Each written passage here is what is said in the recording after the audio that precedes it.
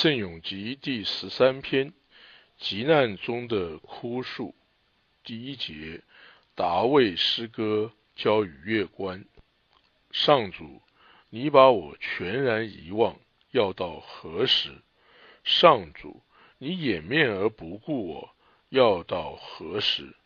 我的心情终日惆怅，要到何时？我的仇敌高居我上，要到何时？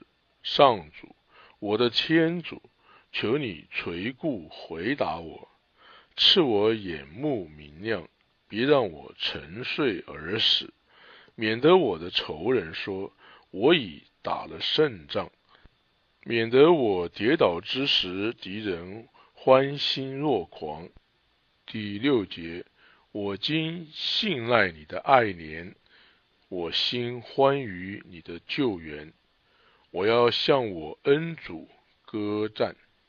好的，现在来看奥古斯丁圣咏集第13篇的讲章。大卫的诗，交与月关。要到何时？要到何时的英文是 unto the end。在罗马人书第10章第4节这样记载，因为法律的终向是基督，使凡信他的人获得正义。英文是 For Christ is the end of the law to everyone that believes。 我们来看第1节的经文。上主，你把我全然遗忘，要到几时？英文是 How long, O Lord, will you forget me unto the end？ 也就是说，上主，你要使我得不着对基督的属灵的认识，而基督呢，是上主的智慧，而且是每一个灵魂的目标的真正的终点。我们再来看第1节的下半句，上主，你掩面而不顾我，要到何时？英文是 How long will you turn away your face from me？ 那么因为天主不会忘记事情，所以他也不会将他的脸孔转向。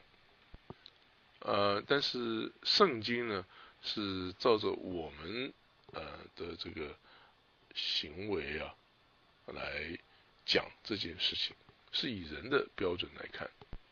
所以当他不给灵魂有一种清洁的眼目也就是让灵魂对上主自己认识的话呢，那么就用上主将他的脸孔转向，掩面不顾了来表达。我们再来看第3节，我的心情终日惆怅，要到何时？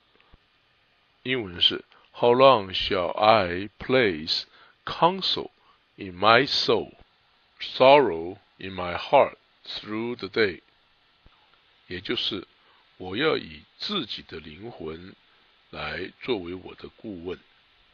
一个人只有在有敌对的情况之下，他才需要顾问。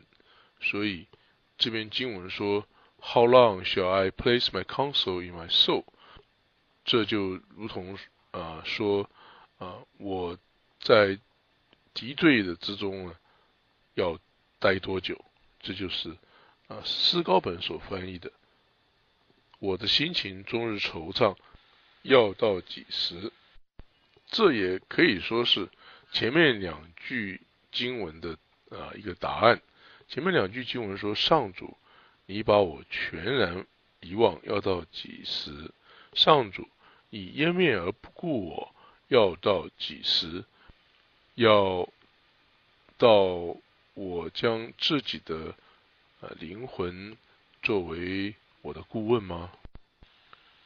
也就是说，除非一个人将他的灵魂作为他的顾问，而去做出完美的怜悯的时候，天主是不会将他带到他的最终极的目标、终极的目的地，也不会赐给他对于天主的全部的认识，而这种认识呢，是面对面的认识。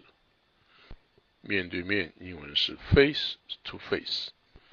终日惆怅，应该是把它看作后面所说要到几时。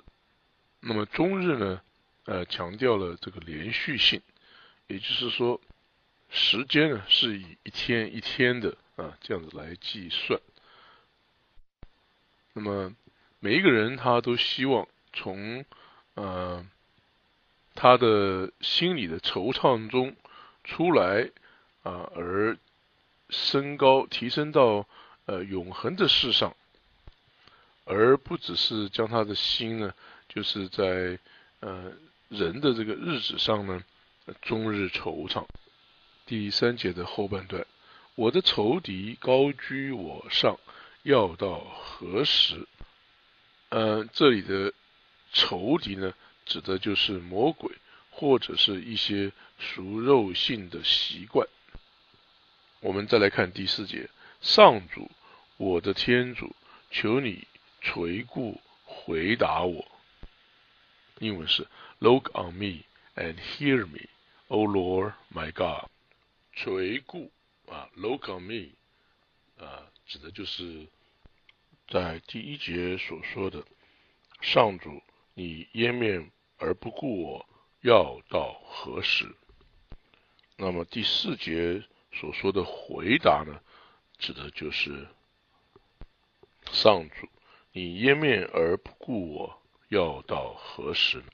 第4节的后半段，赐我眼目明亮，别让我沉睡而死。这个眼目明亮指的就是心里的眼睛必须不被罪恶所引发的一些罪恶而使心眼关起来了。第5节，免得我的仇人说，我已打了胜仗。魔鬼对信徒的嘲笑是应该被害怕的。第5节的后半段，免得我跌倒之时，敌人欢欣若狂。魔鬼和他的属下的天使对于公义的约伯这个人呢，他们不能欢欣若狂，因为约伯没有摇动，也就是说约伯没有离开他对天主的坚固的信德。这是记载在约伯记2章3节。第6节，我今信赖你的爱怜， but I have hope in your mercy。 一个人如果他不摇动，他坚定的依靠着天主，这件事情呢就是这件事情他更应该不要把这些归因于他自己以至于当他夸耀他没有摇动的时候呢，他被这一件骄傲呢所动摇。